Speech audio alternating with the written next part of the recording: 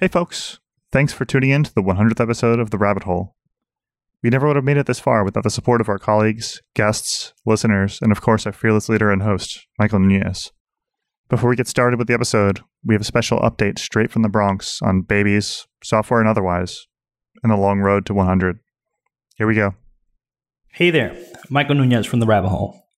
Just a few updates as I've been out for some time. As you may know, I've been on paternity leave. Me and my wife have been spending our time raising baby Giovanni, and has been quite an experience I've never felt before. Oftentimes you hear software engineers mention in a particular part of the application that they've built their baby, quote unquote. And it's like a feature or like an entire part of the site. And I totally understand what that phrase comes from, but it's not the same. With your baby, as you're building this feature, you probably have a test environment. You're running your tests and ensuring that your baby is doing whatever it is that you want it to do. It's a nice area that you can try and figure out how it would behave, and no one out in the public would ever see those changes as you're building them. Me, on the other hand, I've had a completely different experience with baby Giovanni. There are a ton of books that contradict each other.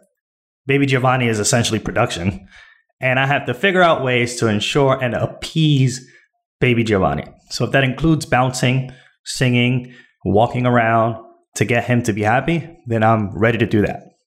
Everything feels all under the gun, and you have to make sure you can do it as fast as possible.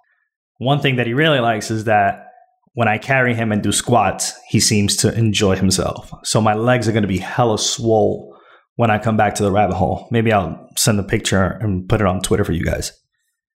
We have a voicemail number. Feel free to hit us up on the normal channels, which right now is Radio Free Rabbit at twitter.com. But our voicemail number is 914-999-2165. We'd love to hear your thoughts and questions over voicemail as we figure out other channels to receive your feedback. Again, the number is 914-999-2165. Last but not least, a really big thank you. Thanks to both Dave Anderson and William Jeffries in building the rabbit hole to what it is right now. I can't imagine that it would be where it is without them. They've been great at contributing and even right now holding it down.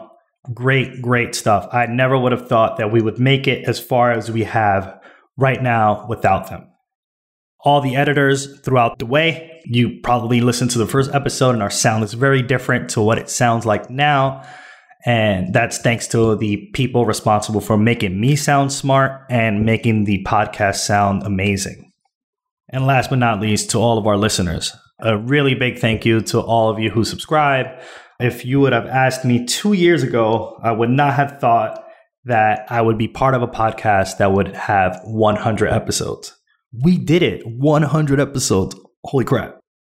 I would not have been able to do that without Dave, William, our regular guests, shout outs to Emmanuel and many others, and our honorable guests who have appeared on the show. With that being said, let's dive right in to episode 100 of The Rabbit Hole. Hello and welcome to The Rabbit Hole, the Definitive Developers Podcast in fantabulous Chelsea, Manhattan. I'm your host, Dave Anderson. With me today I have Stephen Merriweather and William Jeffries. And today we will be discussing responsibility for results versus responsibility for improvement in terms of your management and team style and what kind of forms and shapes that takes. With us today, we have the esteemed Esther Derby. How are you doing, Esther? I'm great. I made it home through the snow, so all is well. Yeah, unlike in New York where we just get snow for a brief duration and then ice and gross stuff after that. I guess it seems that in Minnesota they have real snow. Yeah, it's like a 7-Eleven slushy mixed with dirt. It's not the romantic kind of snow.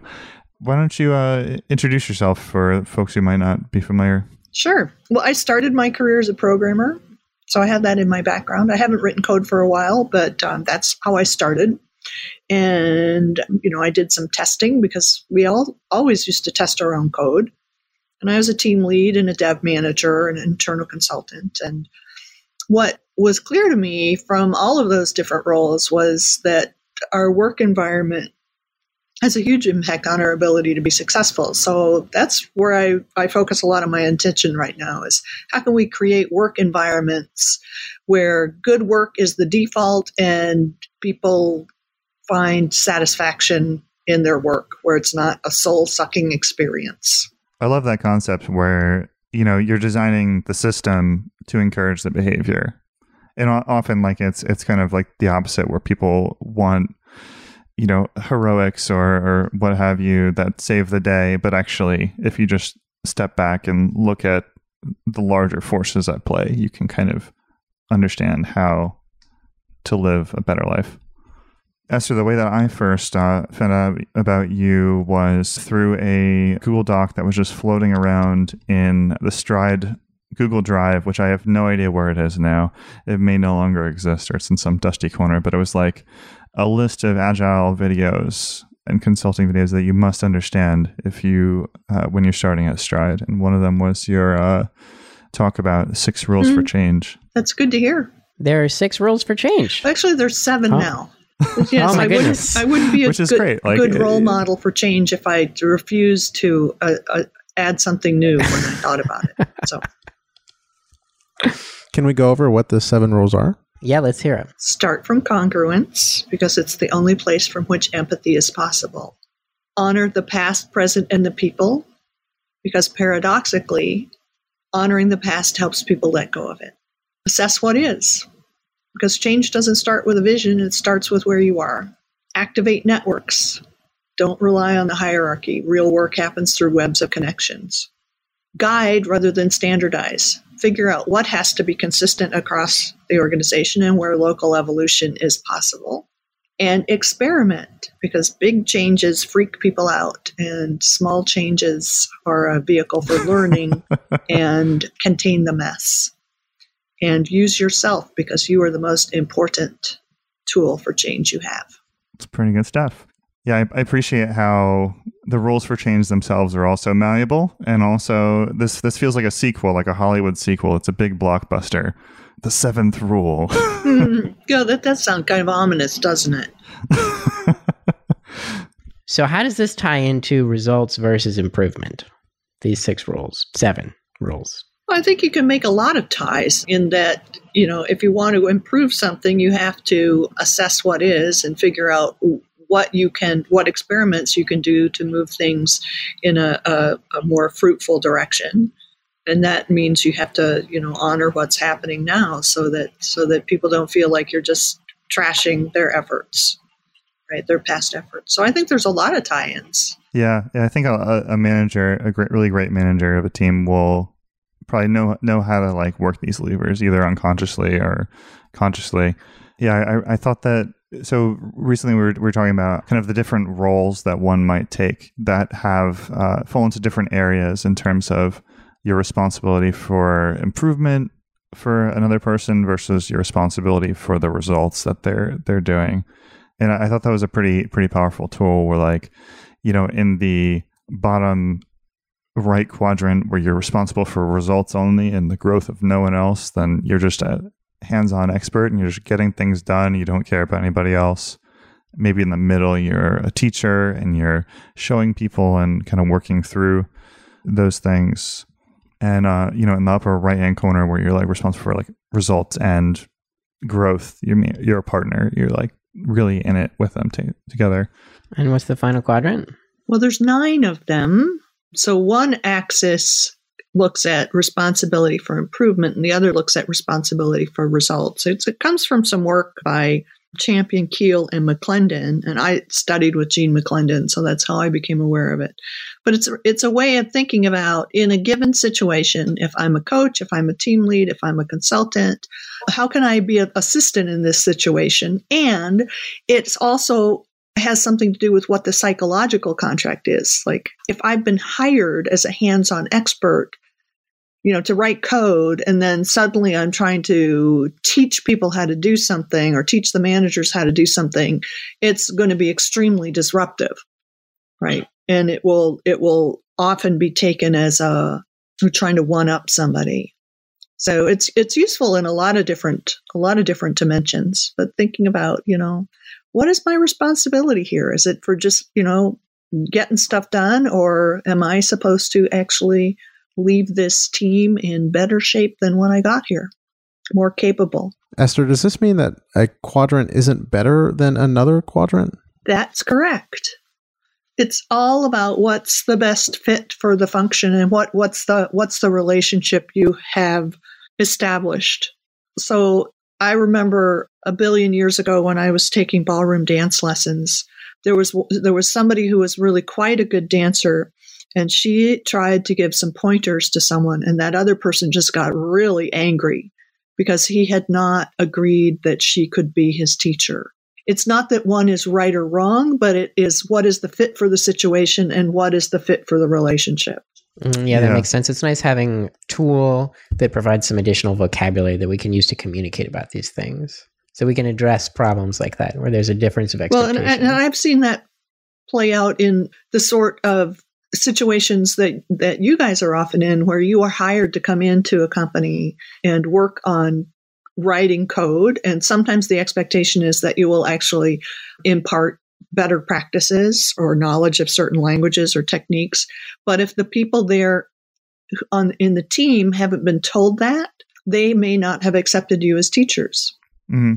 And that's not to say that you can't, even if you have been hired in position as a teacher, doesn't mean that you cannot play that role at a company or like as a person, but it's something that you kind of have to earn and come to in an organic way. Yeah. So as a team lead, I imagine interacting with various people in various groups, you have to do differently. So how do you suss out where someone thinks they are? And if they think they are somewhere where they're not, how do you help them get to where they think they need to be? So if someone thinks they're a technical expert, you probably want to interact with them differently than you would a partner. But how do you figure out what the expectation is? Do you just ask the question ahead of time? Well, you could say, how do you see yourself on this project? And that might get you some answers, or at least an opening to have more conversation. If they say, oh, I see myself as the lead engineer and the expert on blah, blah, blah, tells you something. Yeah, definitely. This is making me wonder about what all of my coworkers think that their role is on the team. I never thought to ask them that. That's a great question. Right. Yeah, it's interesting to have like a label for it, or like you were saying before, an ability to like ask permission. Like I know like pair programming is a great thing to talk about all of these different aspects of the quadrant, more towards the results side.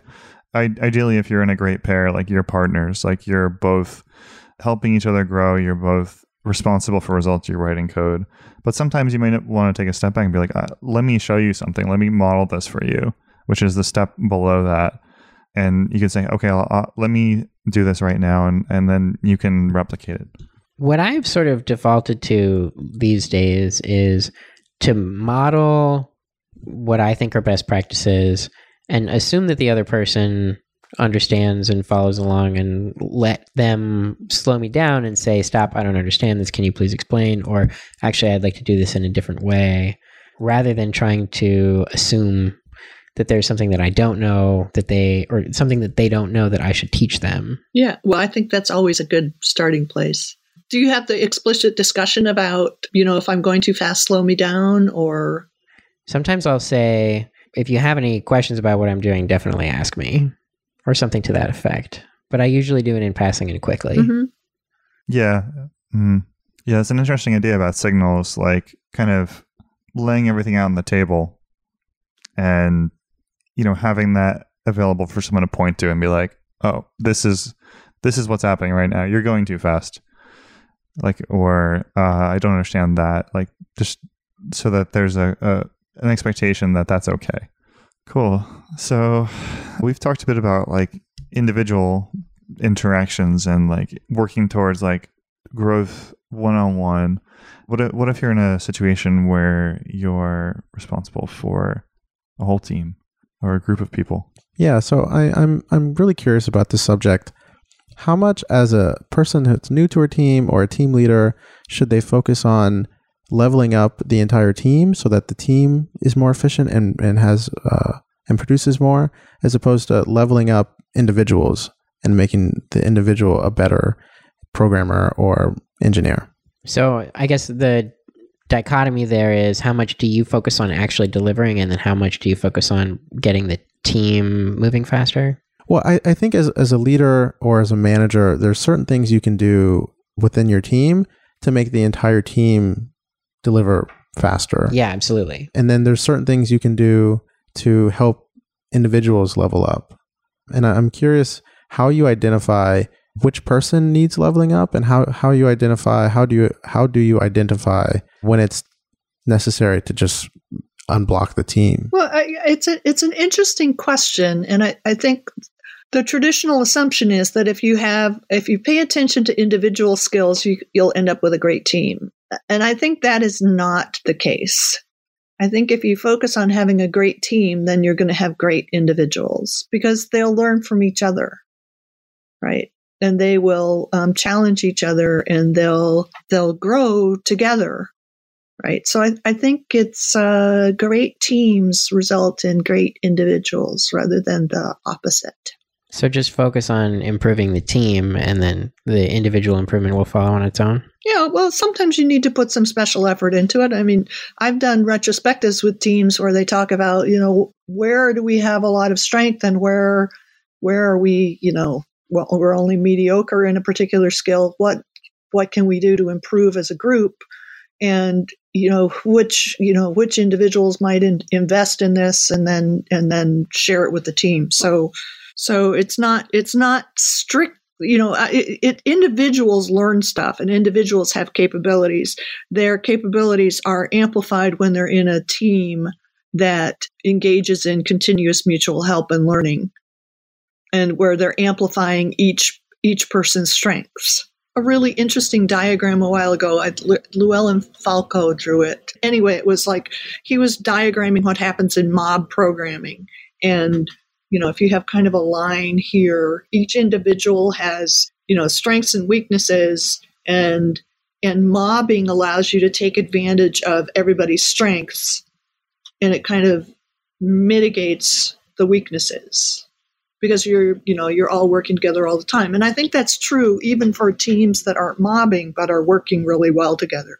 You're able to take advantage of everybody's strengths and minimize the impact of areas where they're not as well versed in a technique or a language or practice or whatever it is. Yeah, I've been going through that recently, actually. I've been mobbing on adding automated end-to-end testing for an application.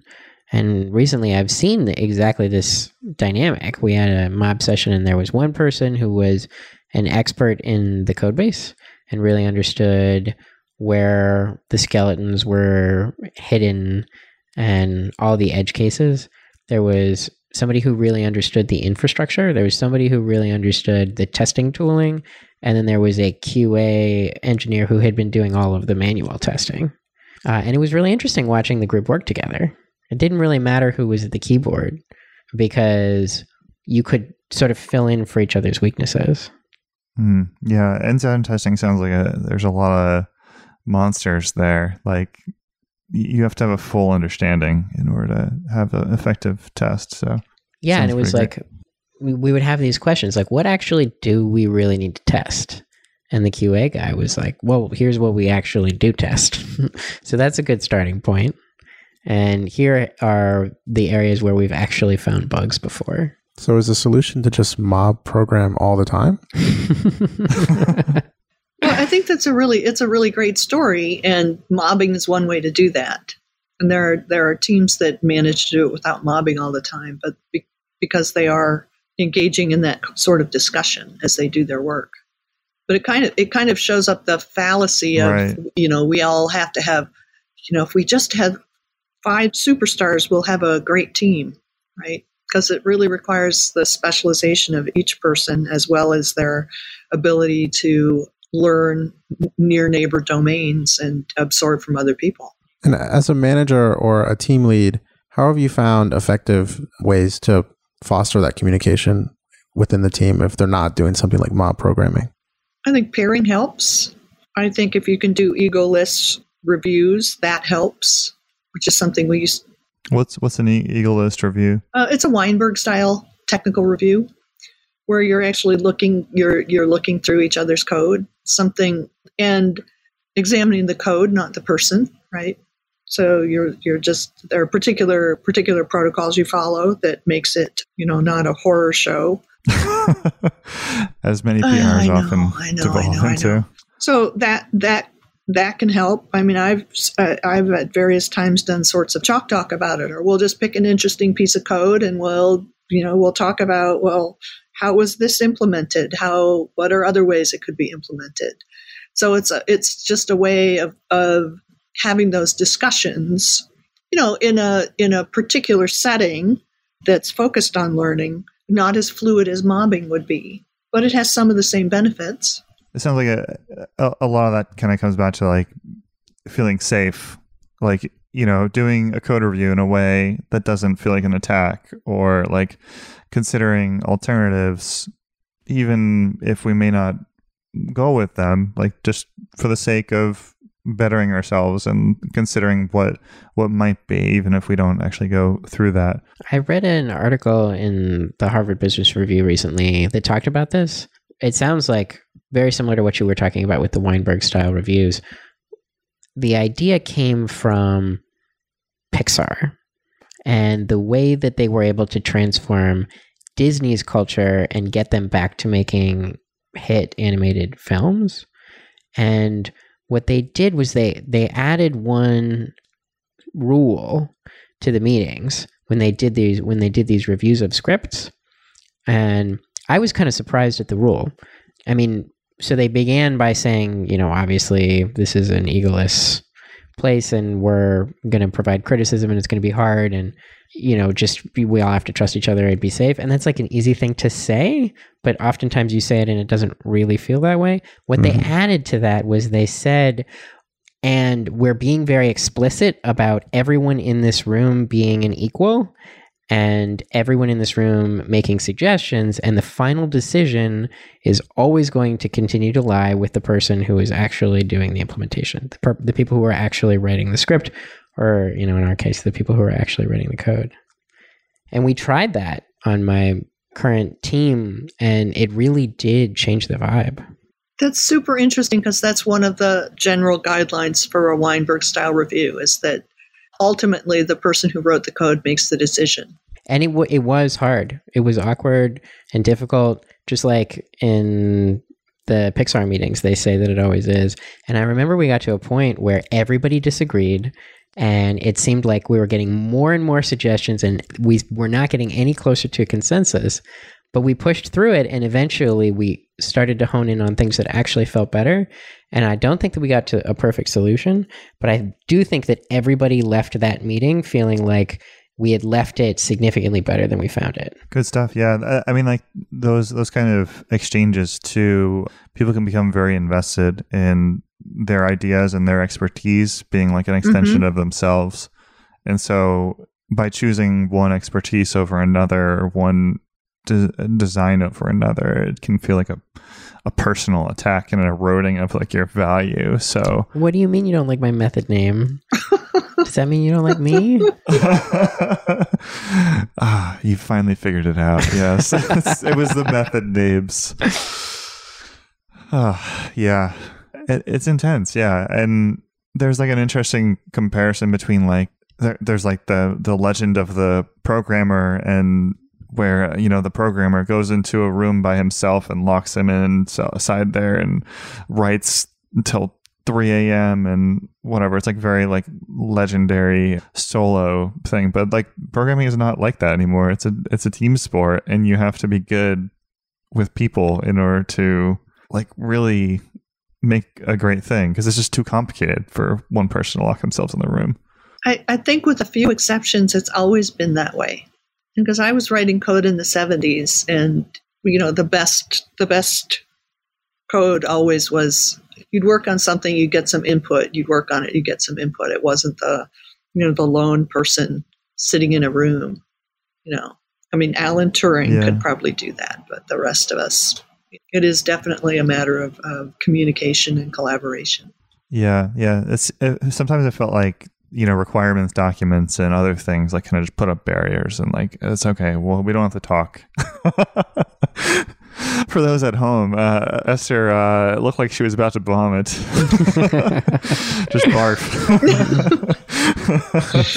Yeah, they're a way to put distance between people. The sad thing is that the people who might write that document have a huge amount of knowledge, but most of that knowledge is not actually contained in the document and is lost when they hand it off to someone else to write the code. So it was a quest for efficiency that didn't actually help. It was fun while it lasted, we'll say.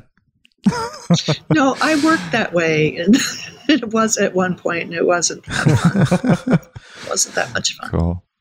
Yeah, so thankfully, we're talking about collaboration and gathering together. Yeah, so I really feel like we went through a lot of these roles here today on this podcast. Thank you for being a teacher, Esther, and teaching us about these roles. William and Stephen, partners, as always.